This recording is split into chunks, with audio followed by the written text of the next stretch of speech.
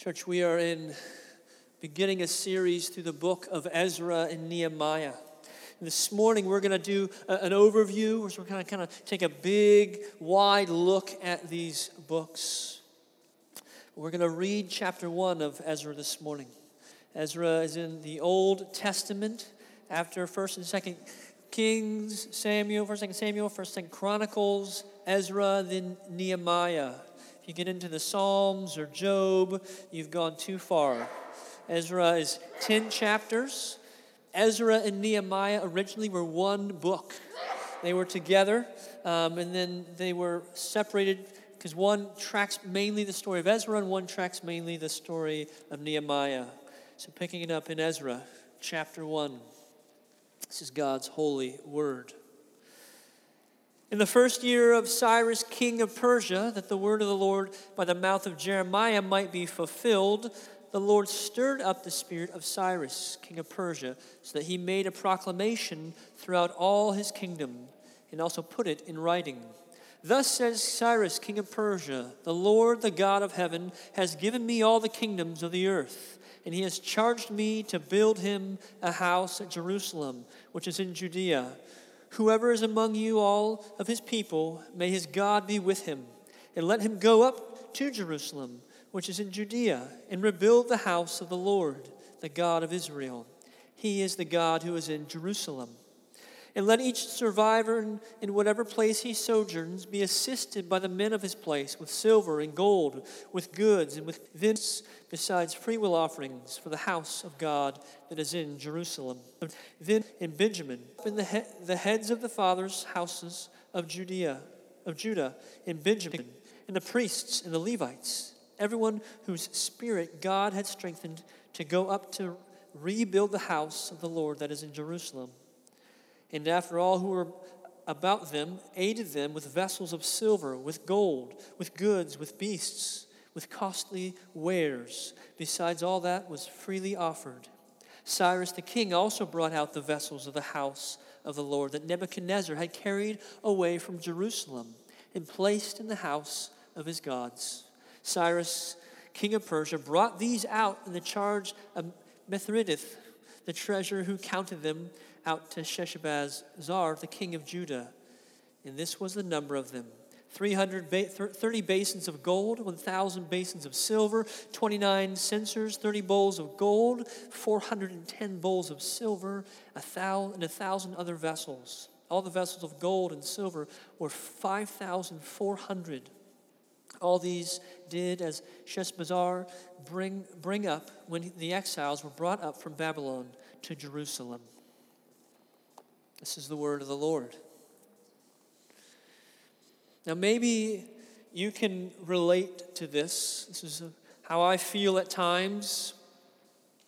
When you're going through your day or your life and you're doing something, and then you pause for a minute, there's a moment of reflection while you're driving or something, and you just begin to think, is this it? Like, is this really it? Is this the point of life?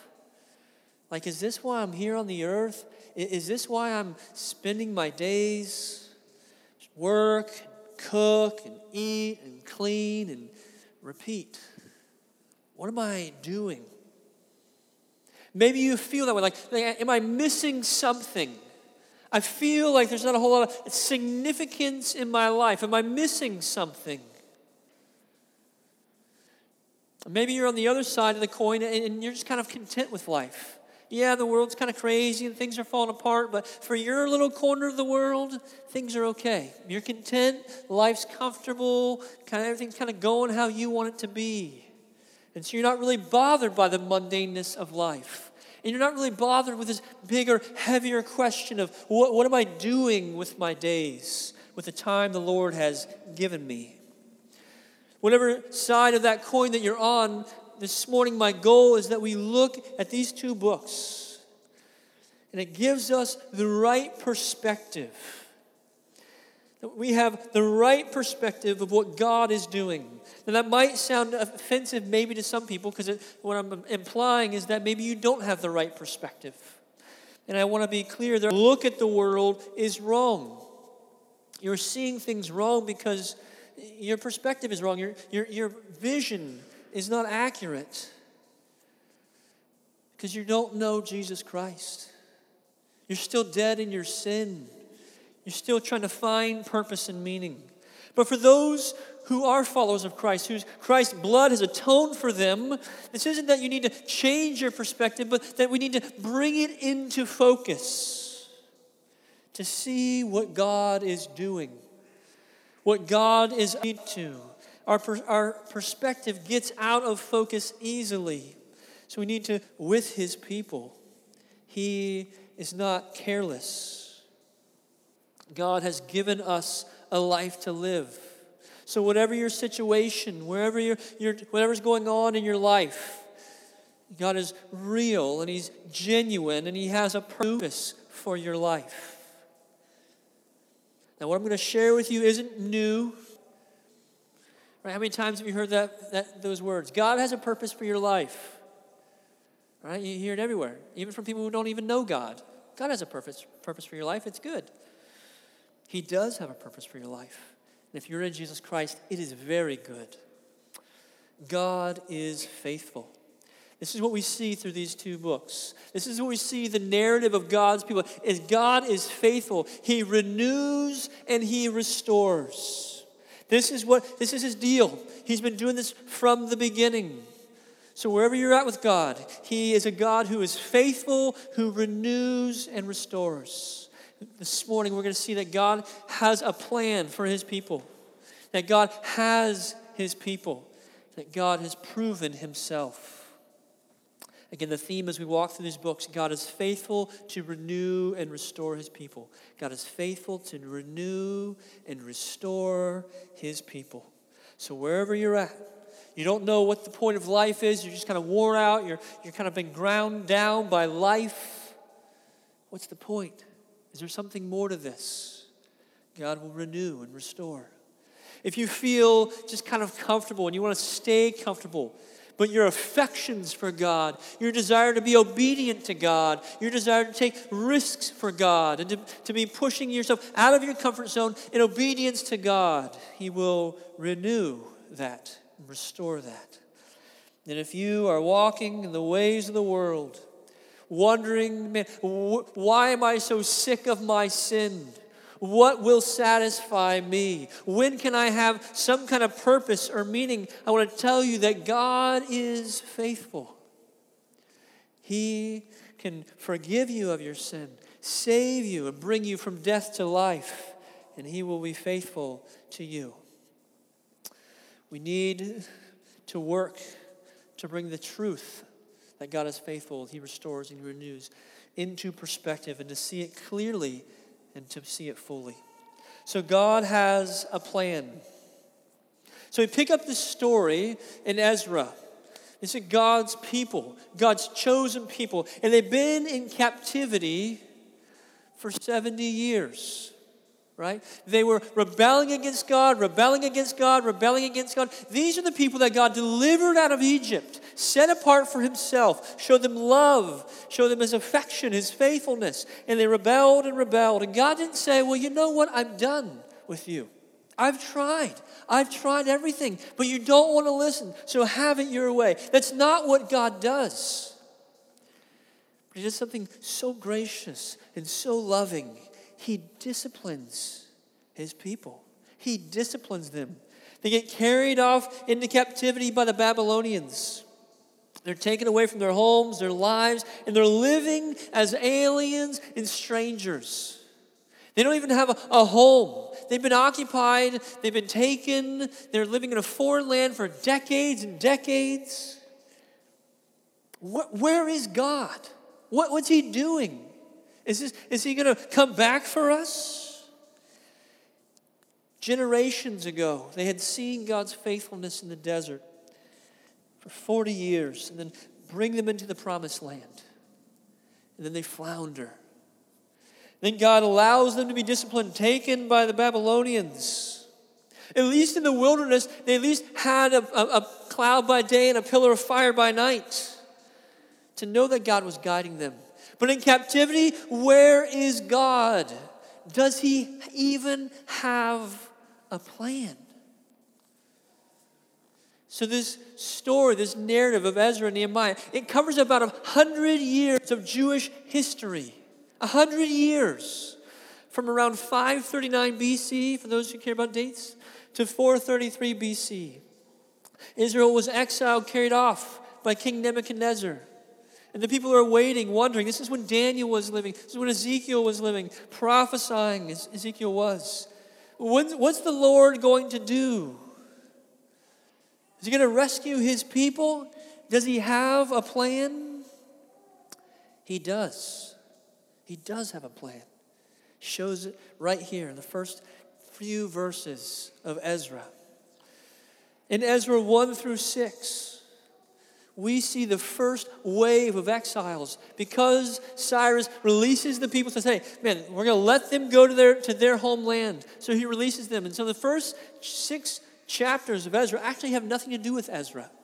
It's about this guy named Zerubbabel, and he takes the first wave, about 50,000 people from Judah, back to Jerusalem.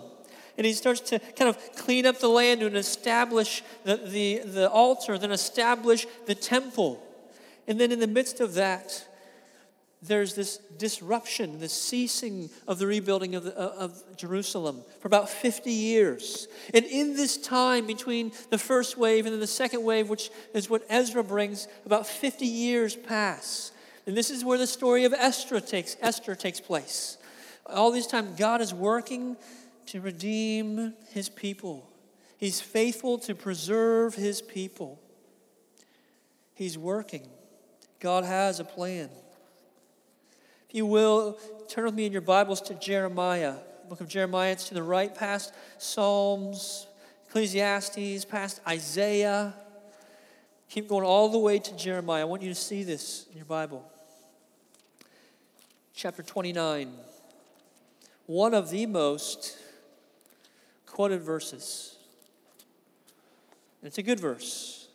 It's good that we know it in context. Jeremiah chapter 29. We're going to pick it up in verse 11. For thus says the Lord, when 70 years have completed for Babylon, I will visit you. I will fulfill to you my promise and bring you back to this place. For I know the plans I have for you, declares the Lord. Plans for welfare, not for evil, to give you a future and a hope. Then you will call upon me and come and pray to me, and I will hear you. You will seek me and find me. You will seek me with all of your heart.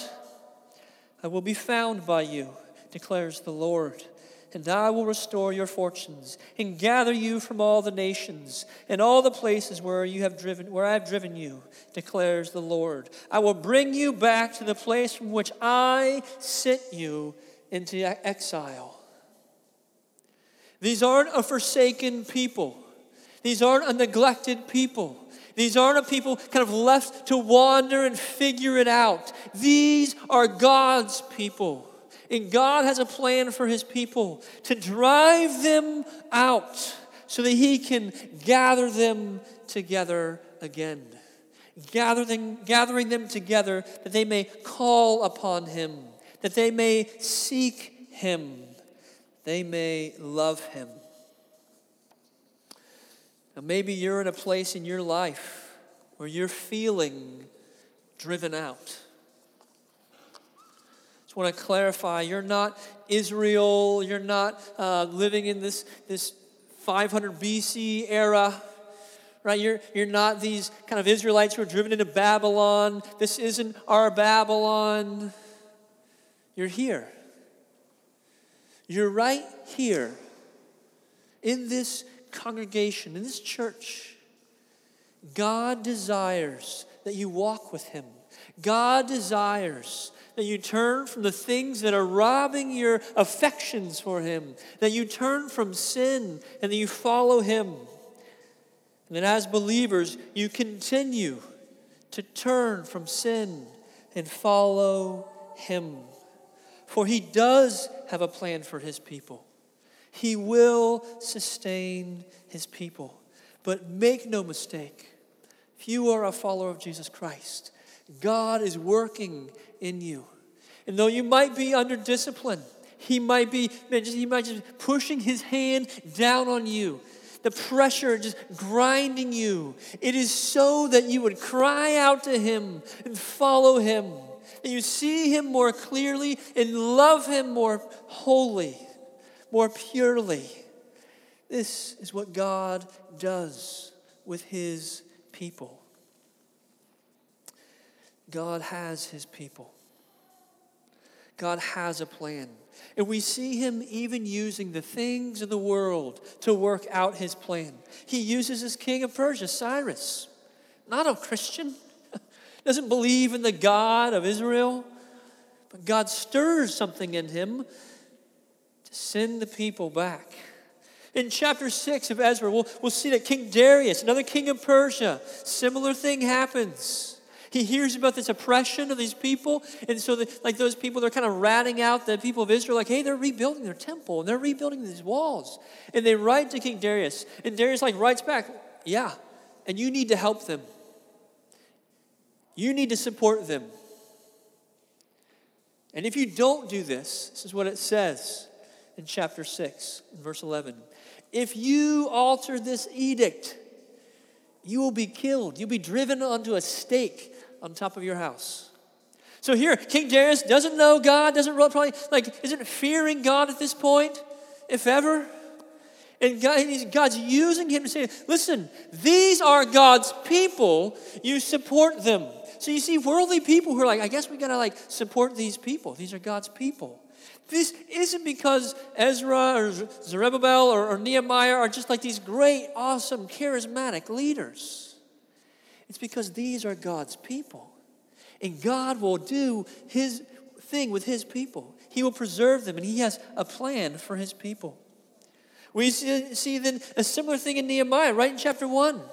A different king of Persia, Artaxerxes, right? Nehemiah is broken about the wall, and he's like, hey, let me help you out. Same thing. He writes a letter. He sends Nehemiah, take what you need, all the supplies you need. The Lord is using these wicked rulers to preserve and to build His people.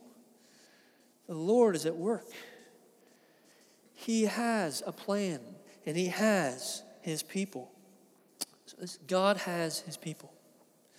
Again, if you took a snapshot of the people in this kind of era, this story, right? They're in captivity. They're traveling between Babylon and then or Susa, between where they're at, over to Jerusalem, which, by the way, is 900 miles. Took about 4 months. Not a good time. They arrive in this broken kind of rubble of a city. So if you see that kind of a snapshot of these people, you think, these are God's people? This is what it means to be God's people, like God of Abraham, Jacob, and Isaac, the creator of heaven and earth. These are His people? You might think, I'll pass on that. I appreciate it. Thanks, but no thanks. And see, this is where we like to kind of, in our own lives, we kind of focus in, and we just kind of put these blinders on, and we just see the day-to-dayness of life. Sharing with Ron before the sermon, that's been one of those weeks where you're just man, meaningless. Are we doing this again? We're going to do this again? We got to do dishes, we got to clean, we got mow again? How many times? We got to come to church, gather together again. We're going to sing the same song again. We're going to open the same word again. We're going to pray the same thing again. How long, O Lord? And that's kind of the cry of our hearts. And that's not all bad, because it points to a hope that Christ is coming, and that the grind, the hard thing that we're in, the trial that we're in, the suffering that we're in, it will come to an end. It will cease when Jesus Christ returns, because God will come for His people. God loves His people. And as I mentioned earlier, God disciplines His people. Proverbs 3:11-12 says, "My son, do not despise the Lord's discipline, or be wary of reproof. For the Lord reproves him whom he loves, as a father the son whom he delights." Don't be despising God's discipline, His loving, affectionate pressing into you. Now, that feels so contrary. How are we supposed to not grow weary of reproof? What does that even mean, right? As Christians, to not grow weary of the Lord's reproof? I don't even know if He's reproving me and I'm weary. We must look to the Lord. And there's a second application here to parents. We are to be disciplining our children. That is the loving thing to do.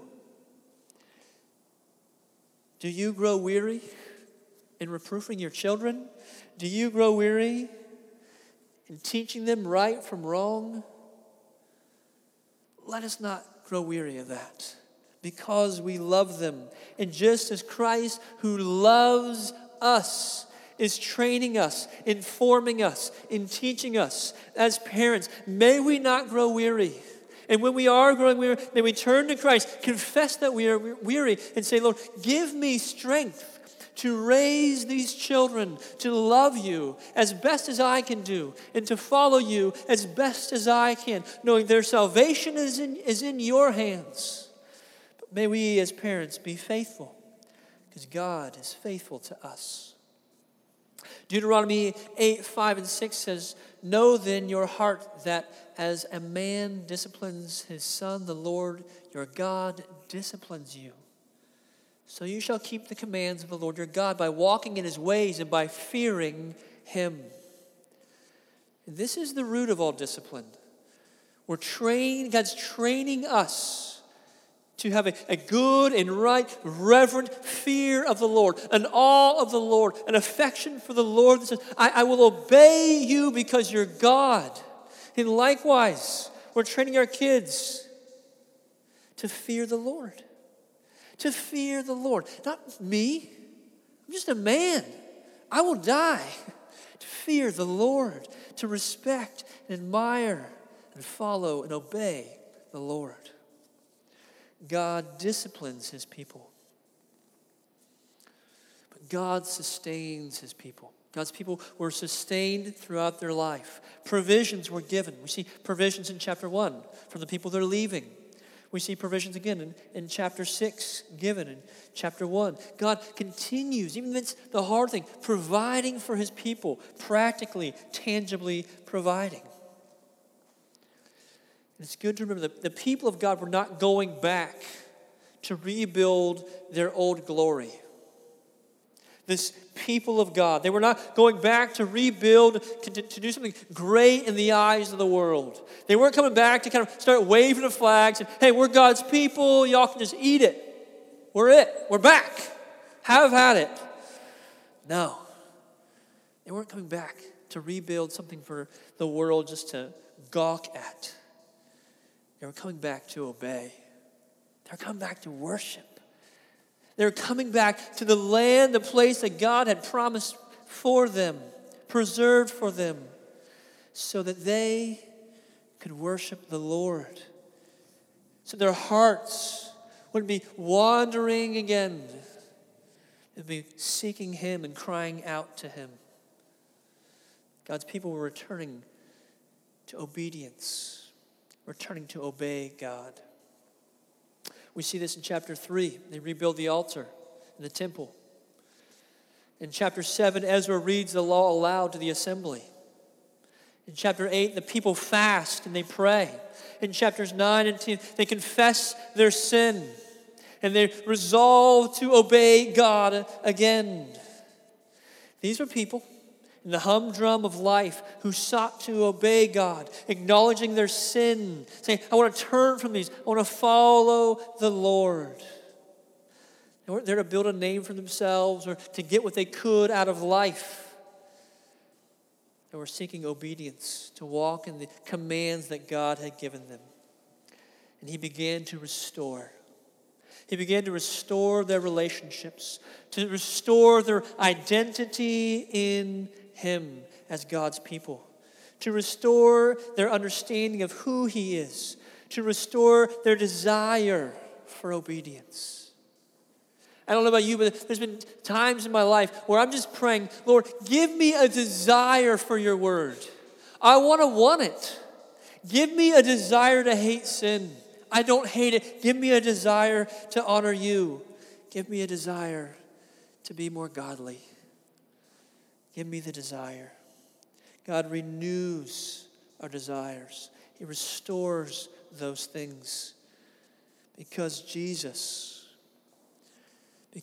of King Jesus, he has proven himself faithful. He has proven himself faithful to his people time and time again. He proved himself faithful when he called Abraham as his people in Genesis 12. He proved himself faithful when he called Moses and brought the people of Israel out of Egypt. He sustained, he disciplined, he provided, he redeemed his people. He proved himself faithful with his people while they were in captivity and when they returned to the promised land. He proved himself faithful when he, Jesus Christ, came to earth. Emmanuel, God with us, teaching us the way, the good news of the gospel, that Jesus Christ and Jesus Christ alone can save. It is through his death on the cross that atoned for our sin and his raising from the dead, defeating death, that we can have our sins forgiven, that we can live for eternity with our Creator. God has proven himself again and again and again. So as you're going through this next week, and all you see is what's before you, the problems, the issues, the brokenness, just the tasks that never end. Let's get perspective. Let's look at what God is doing. He is redeeming his people. He is faithful to do this. He has proven himself to do this.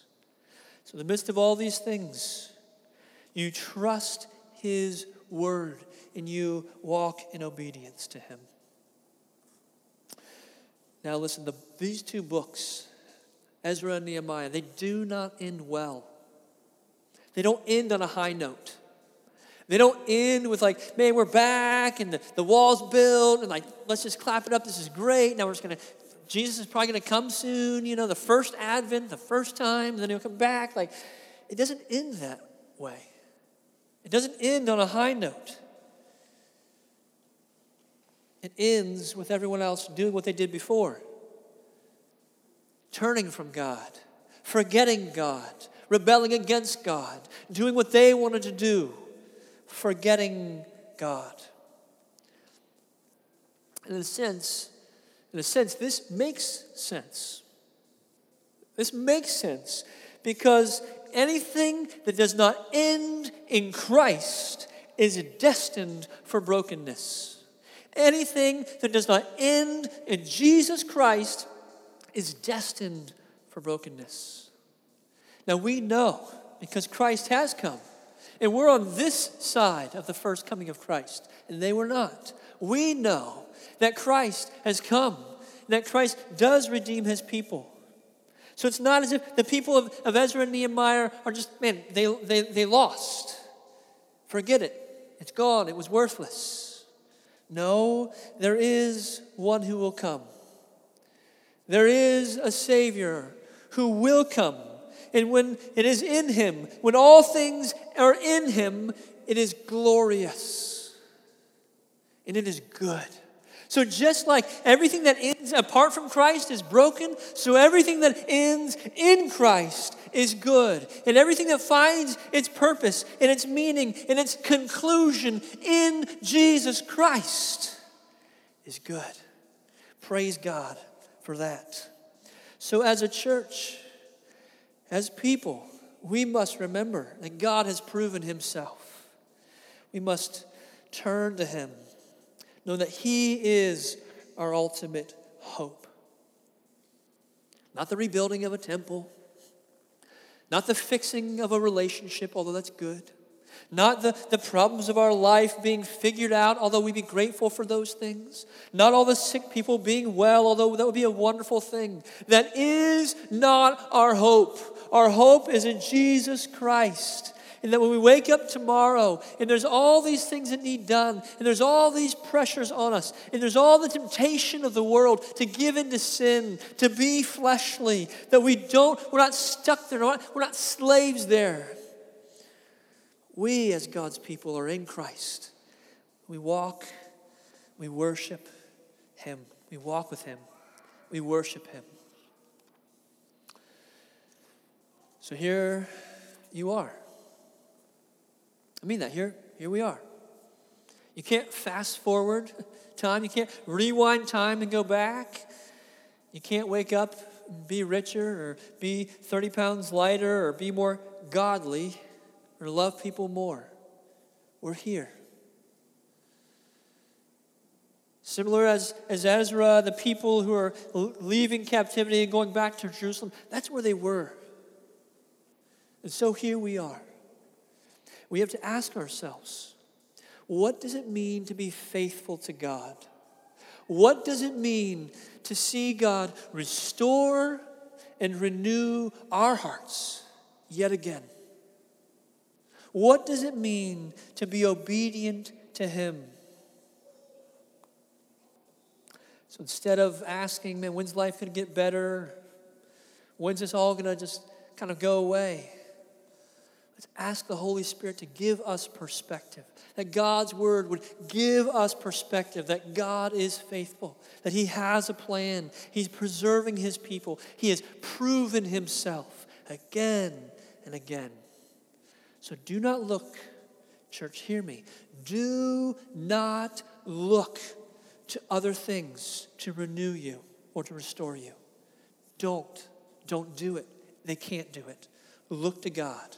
He alone will satisfy you.